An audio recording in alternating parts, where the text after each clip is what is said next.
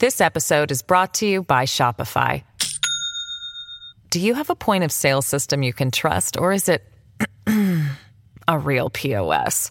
You need Shopify for retail. From accepting payments to managing inventory, Shopify POS has everything you need to sell in person. Go to shopify.com/system, all lowercase, to take your retail business to the next level today. That's shopify.com/system. Welcome to the New Books Network. Welcome to the education channel of the New Books Network. I'm your host, Tom DeSena from the Department of Communication, Journalism, and Public Relations at Oakland University.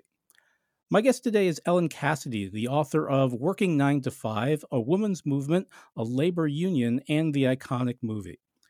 Many people identify 9 to 5 with the comic film starring Jane Fonda, Dolly Parton, and Lily Tomlin, or perhaps only know Parton's hit song that served as its theme.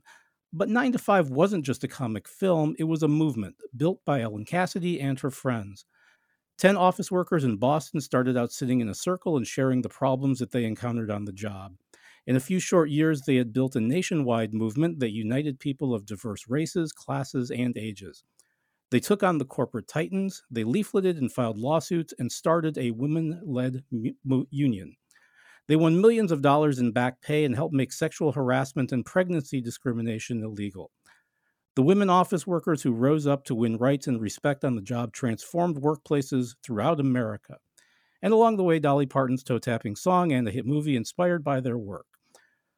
Working 9 to 5 is a lively, informative, first-hand account packed with practical organizing lore that will embolden anyone striving for fair treatment. Ellen Cassidy was a founder of the 9 to 5 organization in 1973. She is the co-author with Karen Nussbaum of 9 to 5, The Working Woman's Guide to Office Survival, and with Ellen Bravo of the 9 to 5 Guide to Combating Sexual Harassment. Ellen Cassidy is a former columnist for the Philadelphia Daily News, was a speechwriter in the Clinton administration, and has contributed to the Huffington Post, Red Book, Woman's Day, Hadassah, the Philadelphia Inquirer, and other publications. Ellen Cassidy, welcome to the New Books Network. Thanks so much, Tom. Thanks so much again for taking the time to talk today, and really for this lively and engaging memoir of a really, truly inspiring moment in labor in American history. I usually start my interviews by asking authors to reflect on what brought them to their projects, and I promise we'll return to that question. But I'd like to begin our talk today by asking you to read from your book. If you could turn to the final chapter and the first paragraph that answers the question, what did we achieve? Okay. What did we achieve? What did we fail to achieve? Starting in Boston and spreading across the country, our movement brought people together across race and class and changed the lives of working women everywhere. With surveys and hotlines, leaflets and petitions, rallies and lobbying, meetings and public gatherings, hearings and discrimination charges, contests and press releases, and antics of all kinds, we took on the most powerful companies in the land.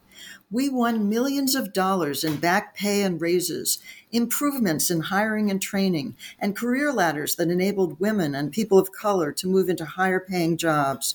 We made workplaces run better, to the benefit of women and men alike. We embarrassed bosses, scared them, educated them, pressured them until they made the changes we were demanding. And we made them make their own coffee. Today, when you look back at the way offices used to function, the stereotyped images of working women at the beginning of our journey seem outdated and, well, bizarre. It's an astonishing list. And of course, it's really just the beginning of so many things that the 9 to 5 movement accomplished.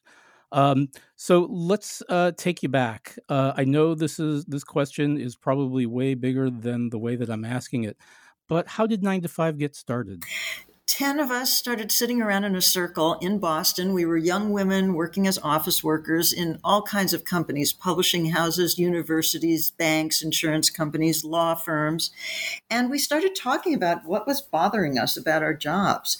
Low pay, unequal pay, having to train men to be our own supervisors, being asked to do favors, all kinds of favors for our bosses.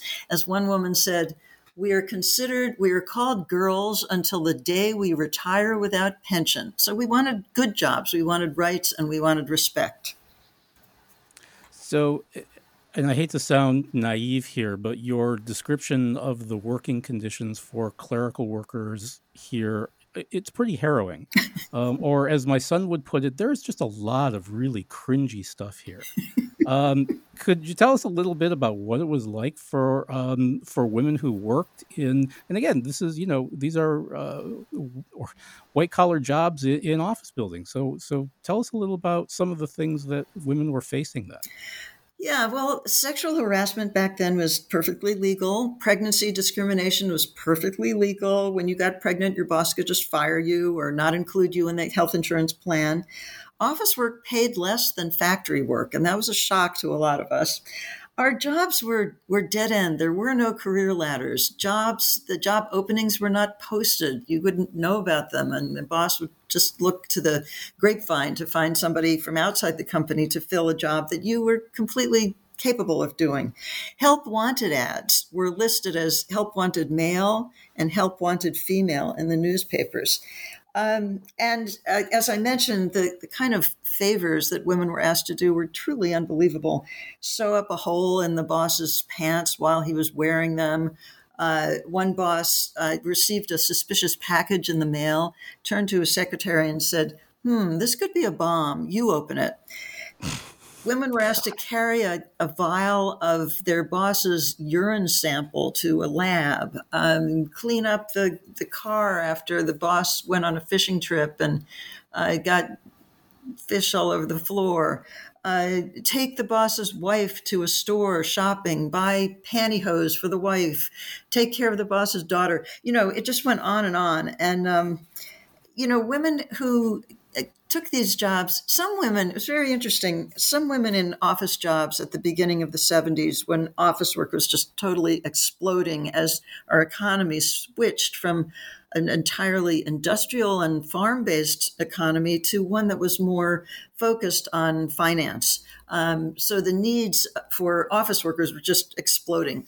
But as women came pouring into that workforce, some women were coming from families where everybody had worked in a factory, and working in an office seemed like a step up.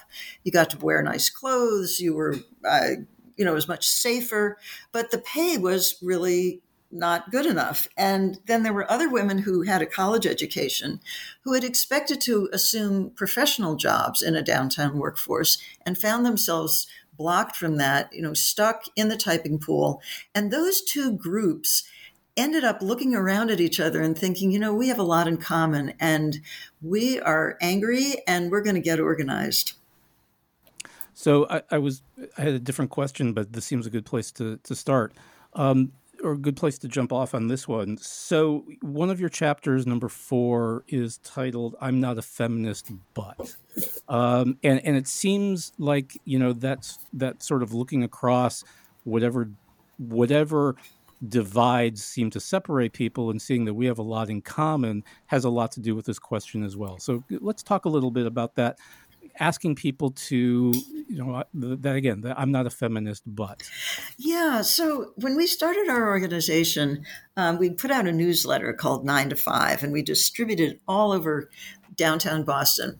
And women started writing into us. And we got back in touch with those women and took them out to lunch at these little cafeterias, little, diners in downtown Boston. And we'd sit down, and before a woman would even get into her seat, she would be saying, "I just want you to know I am not a feminist, but I'm for equal pay for equal work. I think women are not being treated fairly enough, and I think we need to get together to do something about it."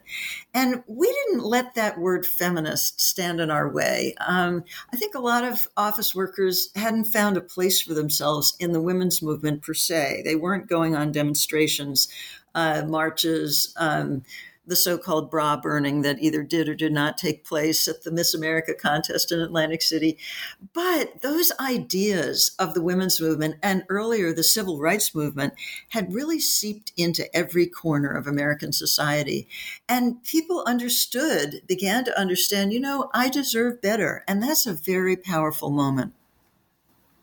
Yeah, and it's interesting. One of the things that I really appreciated about reading your book as someone who's involved in labor is the way that you didn't let a lot of labels hinder your organizing efforts. That's right.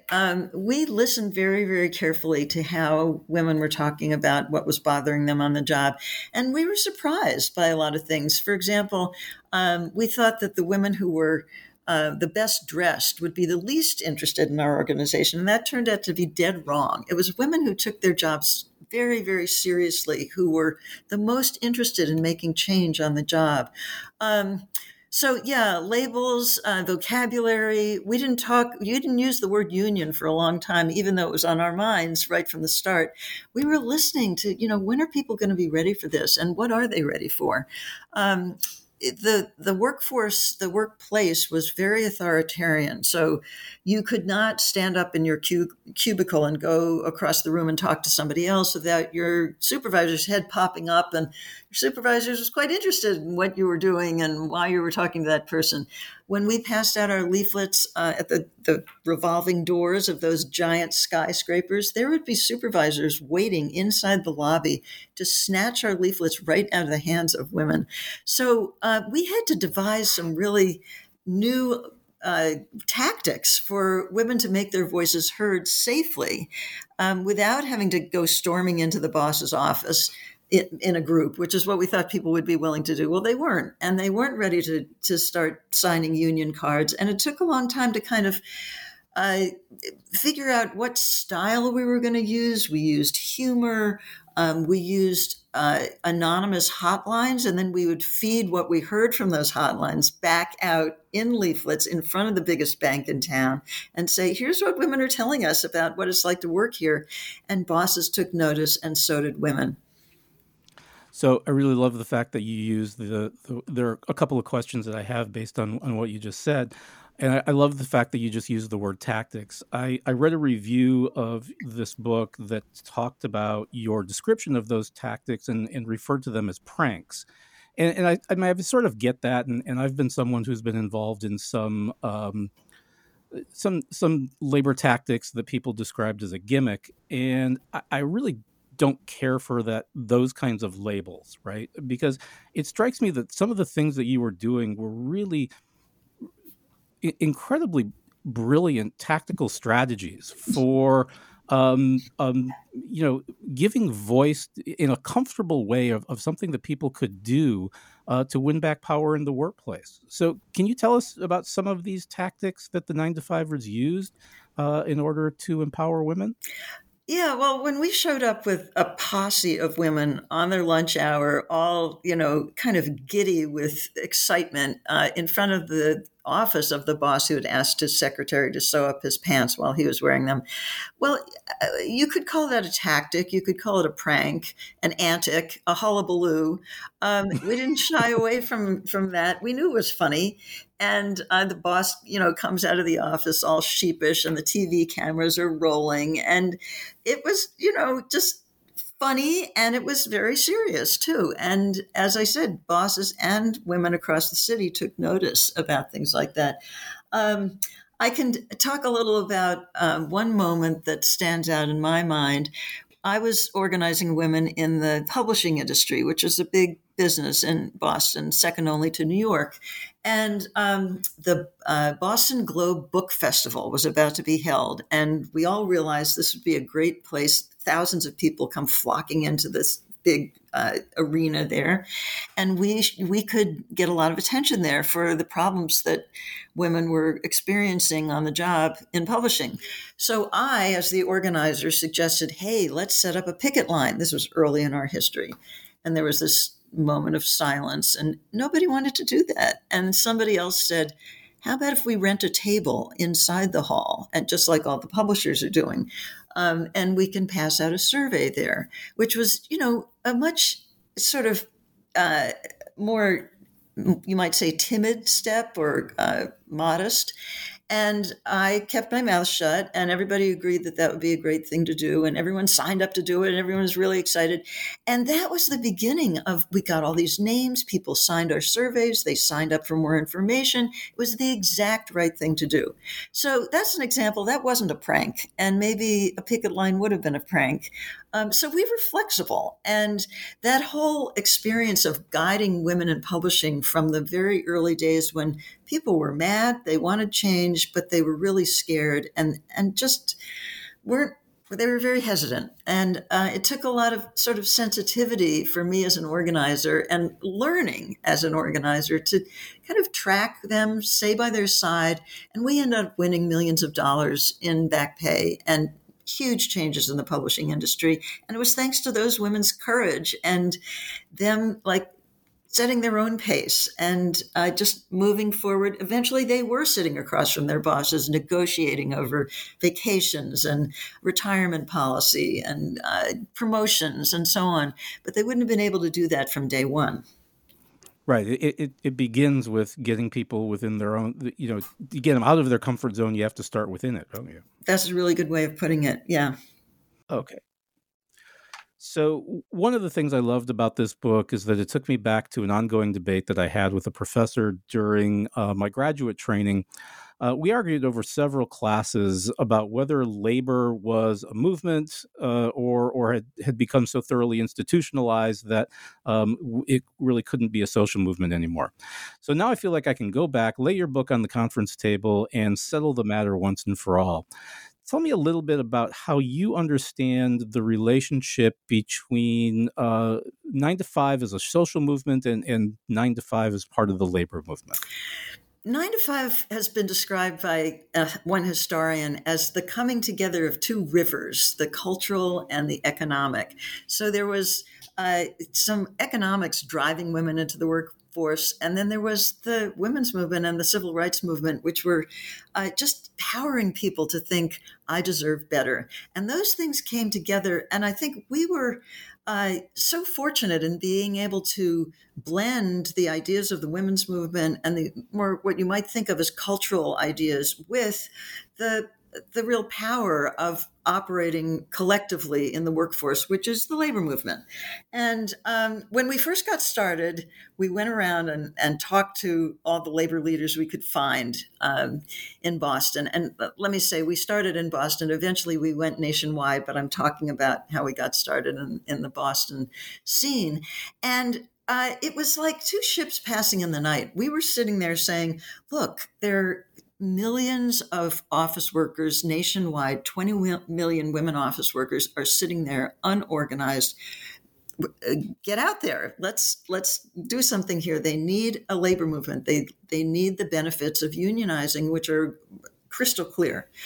And these guys, they were all guys, would sort of scratch their heads and say things like, well, women can't be organized. Secretaries are in love with their bosses. They don't want a union. And then one particularly clueless man said, actually, that's kind of a good idea. And if I could get a girl in here to do my typing, I'd be out in the field organizing with you. So they were just, the unions were not exactly set up for what we were talking about. And so we had to really chart our own way and create ways of sort of building a social movement that would then morph into the traditional National Labor Relations Board elections. And I think the way I see it is that throughout history, there have been sort of waves of, for example, the garment women at the turn of the 20th century, young women just like taking the bull by the horns, going out on strike, standing on soapboxes in the downtown, and transforming the labor movement into a social movement. And maybe it had been a little stodgy up to that point, but then it was moving. And that happened again and again. It happened in the 30s and 40s with the huge sit-down strikes and the formation of the CIO, the Congress of Industrial Organizations, which just took the AFL, the more traditional unions, by storm. And then you saw that again in the 70s when healthcare workers, teachers, all kinds of new workers started organizing and bringing their own tactics to the labor movement and making it into a social movement. And you're seeing that again today, where there's an upsurge in labor organizing that we haven't seen in generations. And support for unions is way up, higher than it's been in 2 generations. And you've got all kinds of new workers, restaurant workers, baristas, warehouse workers, grad students, congressional aides, all organizing in new ways with new tactics. But at the same time, right, and you talk a lot about how there was resistance within the traditional unions to trying to organize women, but there was also some resistance on the part of women in thinking about themselves as parts of unions. Absolutely. The whole idea... Go ahead. No, so it swings both ways. So tell us a little bit about how you sort of got people to think of themselves in those terms. Collective action was pretty much absent from the clerical workforce when we got started. People tended to think, if I'm having a problem on the job, it's my fault. I should dress better. I should take another class. It's up to me. But it's not just up to you. It's a system. And employers don't operate individually. You often hear when you're asking for something better on the job, oh, if it was up to me, I would be happy to give you that raise, but it's not. It's up to personnel. I'm sorry. And employers have the National Association of Manufacturers and the Chamber of Commerce and a million different kinds of collective organizations. And yet employers are telling office workers, telling women workers, just sit tight. If you had come in here individually, I'd be happy to give you what you asked for, but you came in as a group. Why do you have to be so confrontational? I'm so sorry. This is, a union is going to mess up our collegial, harmonious dealings here. It's very much to the benefit of employers to not have employees working collectively. And so we had to batter that down. And part of the way we did it, I think, was to give women the experience of working together in our organization. And from that experience of sharing stories and learning to speak up and stand at a podium and do research and all that, women gained the confidence and also got to see, this works. This is fun and it works. One of the things that I was early on taught as an organizer was don't use the rock pile theory of organizing. And the rock pile theory of organizing is that you sort of go out and recruit people one by one and get them all in a room together and then decide what to do. No, that doesn't work. What you do is you get going, you get moving, and when people are attracted to, wow, look what they're doing, and they just won something, and I want to be part of that. So the experience of winning back pay or a discrimination suit, or getting that boss to change the policy about sewing up his pants or whatever, that sank in. And people started to see, if we get together, we can make big changes.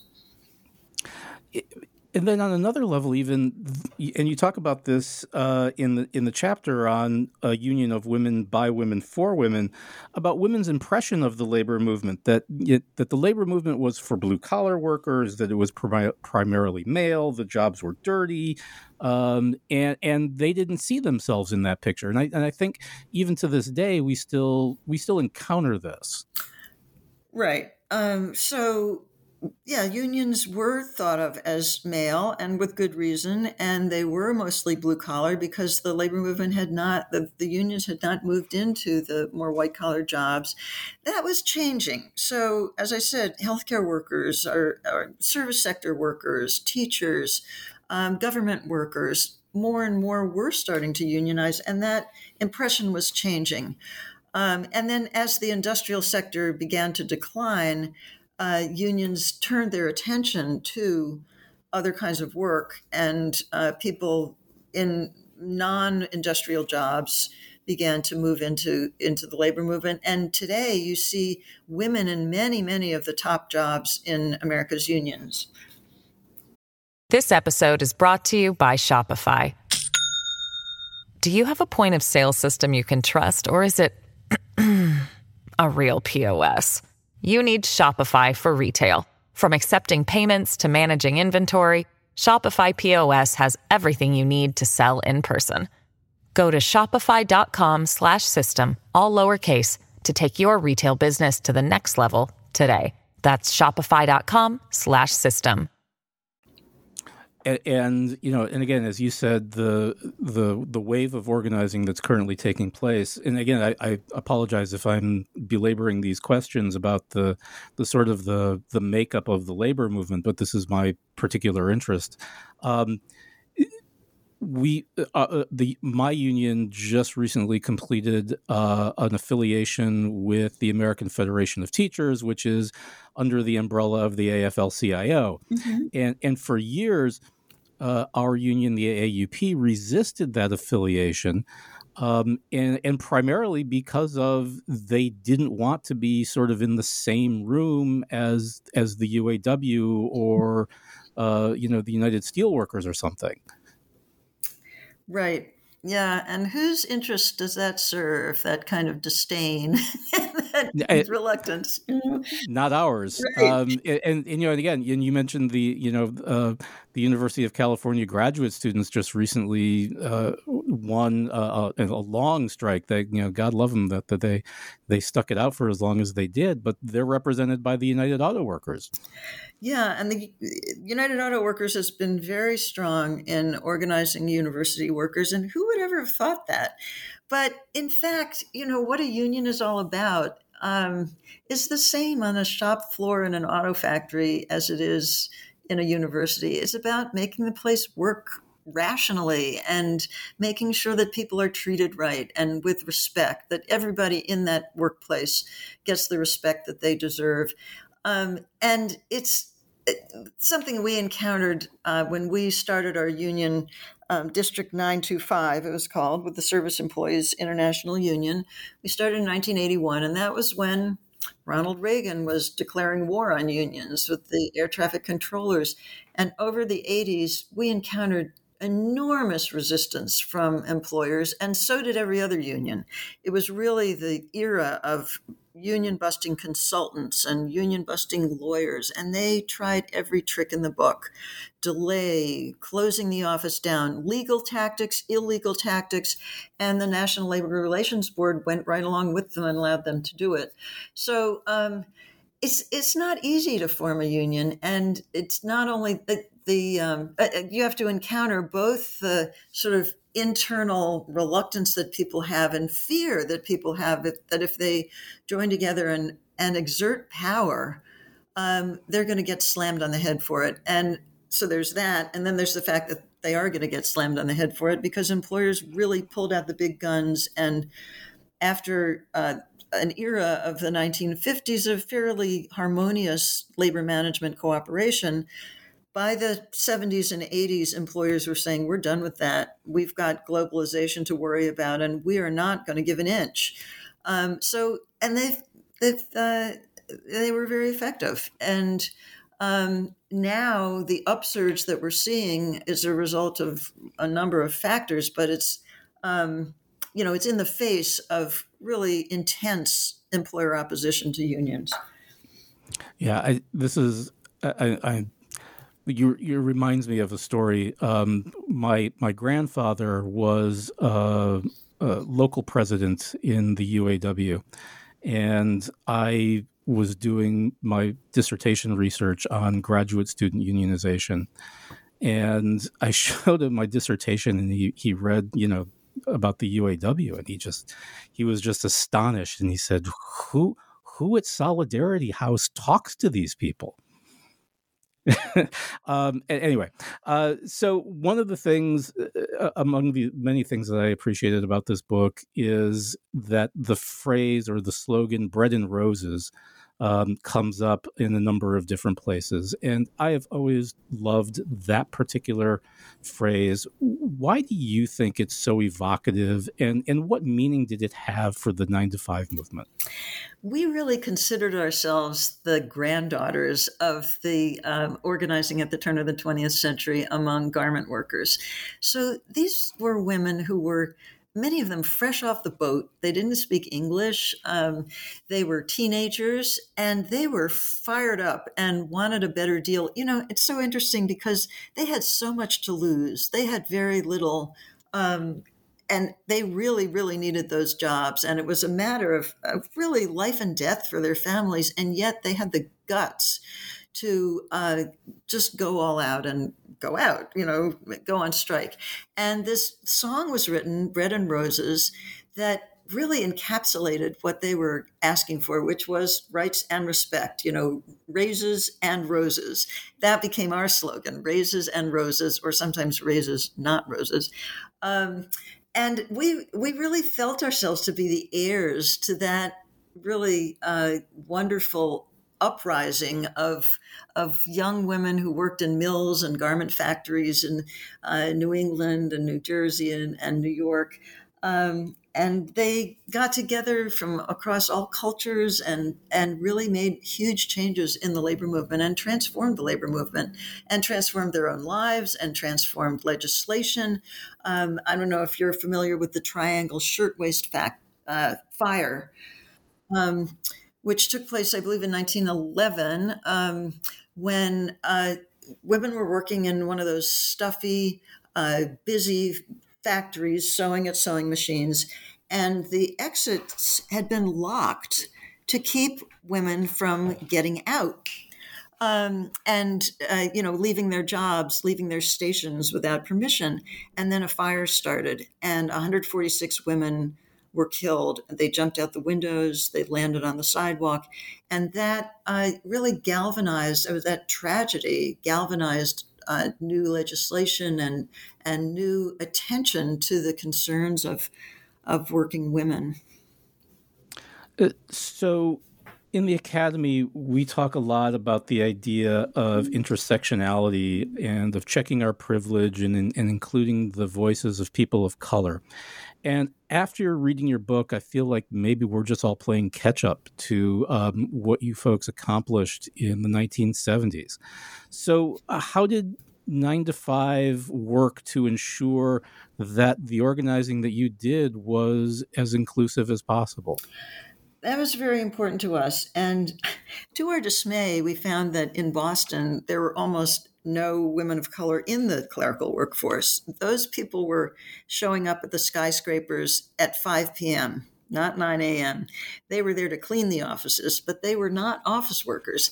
And so we realized early on that if we were hoping to build a movement, as we were, that was multicultural, that was inclusive, we were going to need to move to other cities. And we wanted to move to other cities for other reasons too, but this was one of the main drivers. And we targeted cities where there were diverse workforces, like Baltimore, Milwaukee, Cleveland, Atlanta, and we sent our organizers out there to build diverse organizations. And it didn't just happen. It was very conscious. And we realized that we were going to have to build organizations where everybody felt comfortable. So there were a lot of things we did. We talked about it all the time, and we carried out these various organizing tactics where we made sure that our staff was diverse, our leadership was diverse, our membership was diverse. We would pair a white organizer with an organizer of color, or in going out to talk to people. We paid special attention to welcoming people of all backgrounds to the organization. That meant class as well as race. And we succeeded in building an organization that felt like home to women of all races and classes. And I'm really from proud your book, of that. huh? I'm really proud of that. I think it's really an accomplishment.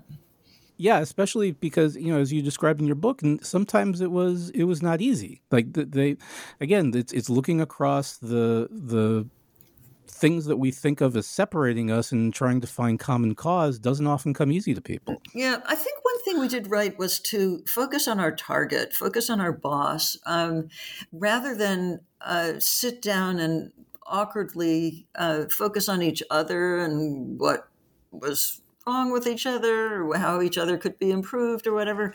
We linked arms and we went forward in pursuit of a common goal. And that was so exciting. And people just were so changed by it and transformed. And then I think some people who had never had the experience of working with women from another race would sort of look at themselves and think, oh, look at that. Look what I'm doing. And it came to feel comfortable. Just in the act of taking action and working toward a common goal. So I'm looking over my notes and I realize that I did not ask a single question about the movie. So do we want to talk a little bit about how the movie came to be? Absolutely. So Jane Fonda, the actor, knew one of us, Karen Nussbaum, from the anti-war movement. They had worked together to try to end the war in Vietnam. And Karen had been keeping Jane up to date about all our doings and crazy things we were doing and what we were encountering. And in the late 70s, Jane Fonda came to 9 to 5 and said she wanted to make a movie about office workers. And we were, of course, thrilled. And she met with our members and posed a question we had never thought of asking, which was, have you ever fantasized about doing in your boss? And there was a moment of stunned silence. And then the room just exploded because it turned out everybody had. So we had one woman who wanted to grind up her boss in a coffee grinder, and another one who wanted to swivel his swivel chair out the window. And those fantasies went right into the script. And the movie was a huge hit. And so was Dolly Parton's song, which is an enduring anthem to this day. And both the movie and the song gave our movement a giant boost. So the atmosphere in the theaters was completely electric. Women had never seen themselves up on the screen like that, women office workers. And for example, there's a scene where Jane Fonda is introduced to a huge copy machine and she's trying to make it work and the papers are flying and her lower lip is beginning to tremble and she's going crazy. And people would stand up in the theater and say, push the stop button. Critics were not that thrilled with the movie. They thought it was kind of silly. But that comedy really made its point. And you didn't need to pound people over the head. Bosses looked ridiculous in this movie, and it became clear that the women knew what they were doing and knew how to run that company better than the boss ever did. The movie was a huge money-making hit for the studio. And the thing is, after that movie, we were really catapulted into a whole new era of our organization, our movement, because up to that point, we had been engaged in debate with people. Are women really not treated equally? Do women want jobs that are higher than the lowest jobs on the career ladder? Does it make sense maybe it does make sense for a boss to ask a secretary to do whatever pops into his head? And after the movie, we had won that debate and it was time for us to consolidate our power. And that's when our union got off the ground. So I want to come back to, again, this is the question that I usually begin with, but I think this is probably the right place to ask it. There's obviously a lot more that we could talk about in this book. Let me ask, what is it, why this book and why now? That is, what is it about this particular cultural moment that made you want to revisit this story?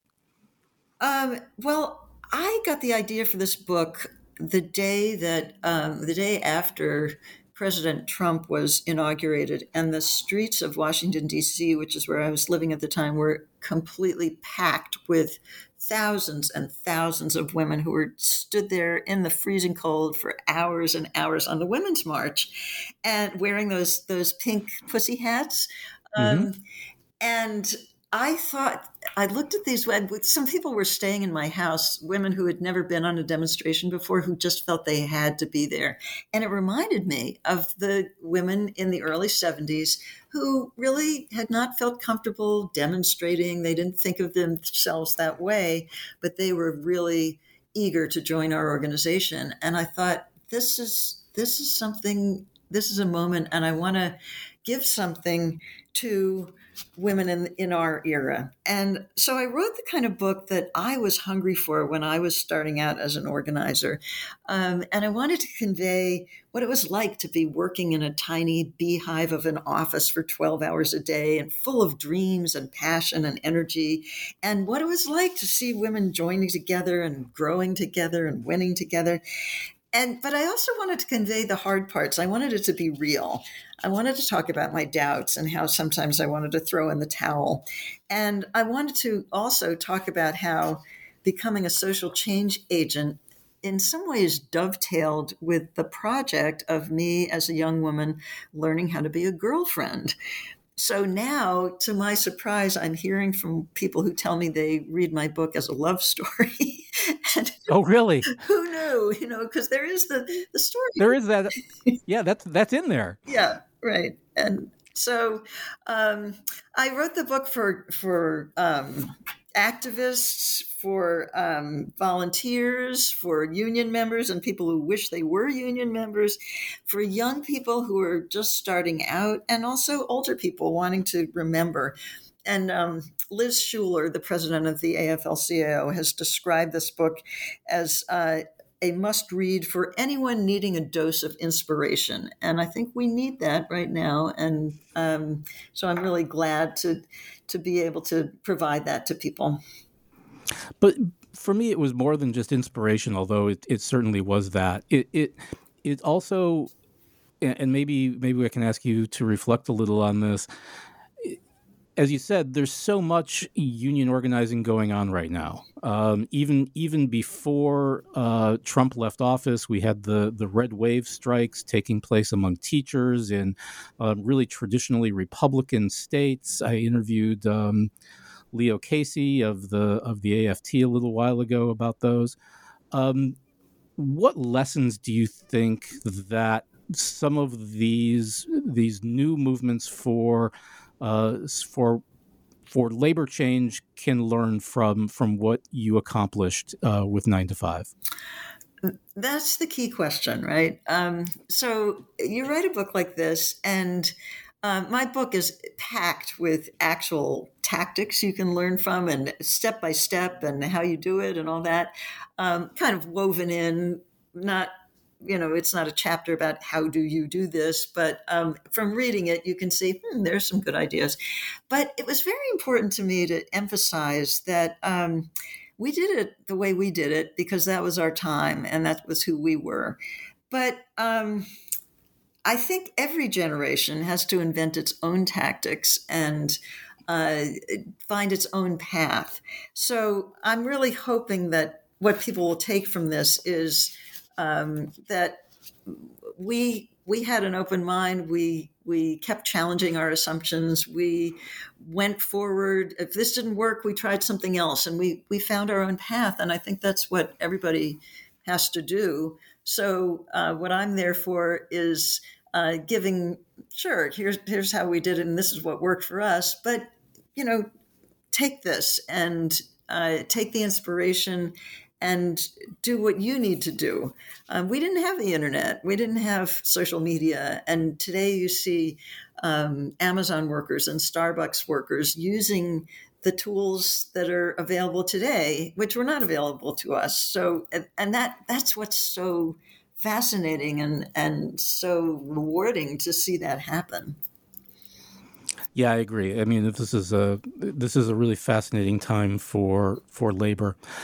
So I feel like it's a little unfair to ask this last question, but before we wrap up today, given all that you've accomplished, so what's next? That is, what can we expect next from Ellen Cassidy? Well, I think of a book as the center of a communications campaign. So when you are finished with the book, that doesn't mean you just dust off your hands and you're on to the next project. No, I'm just having a ball talking to people like you and speaking to book clubs and unions and steward trainings and labor studies classes and community organizing classes and people wherever I can find them. I'm doing a lot of Zoom meetings and podcasts and some in-person things. And it's exciting to me.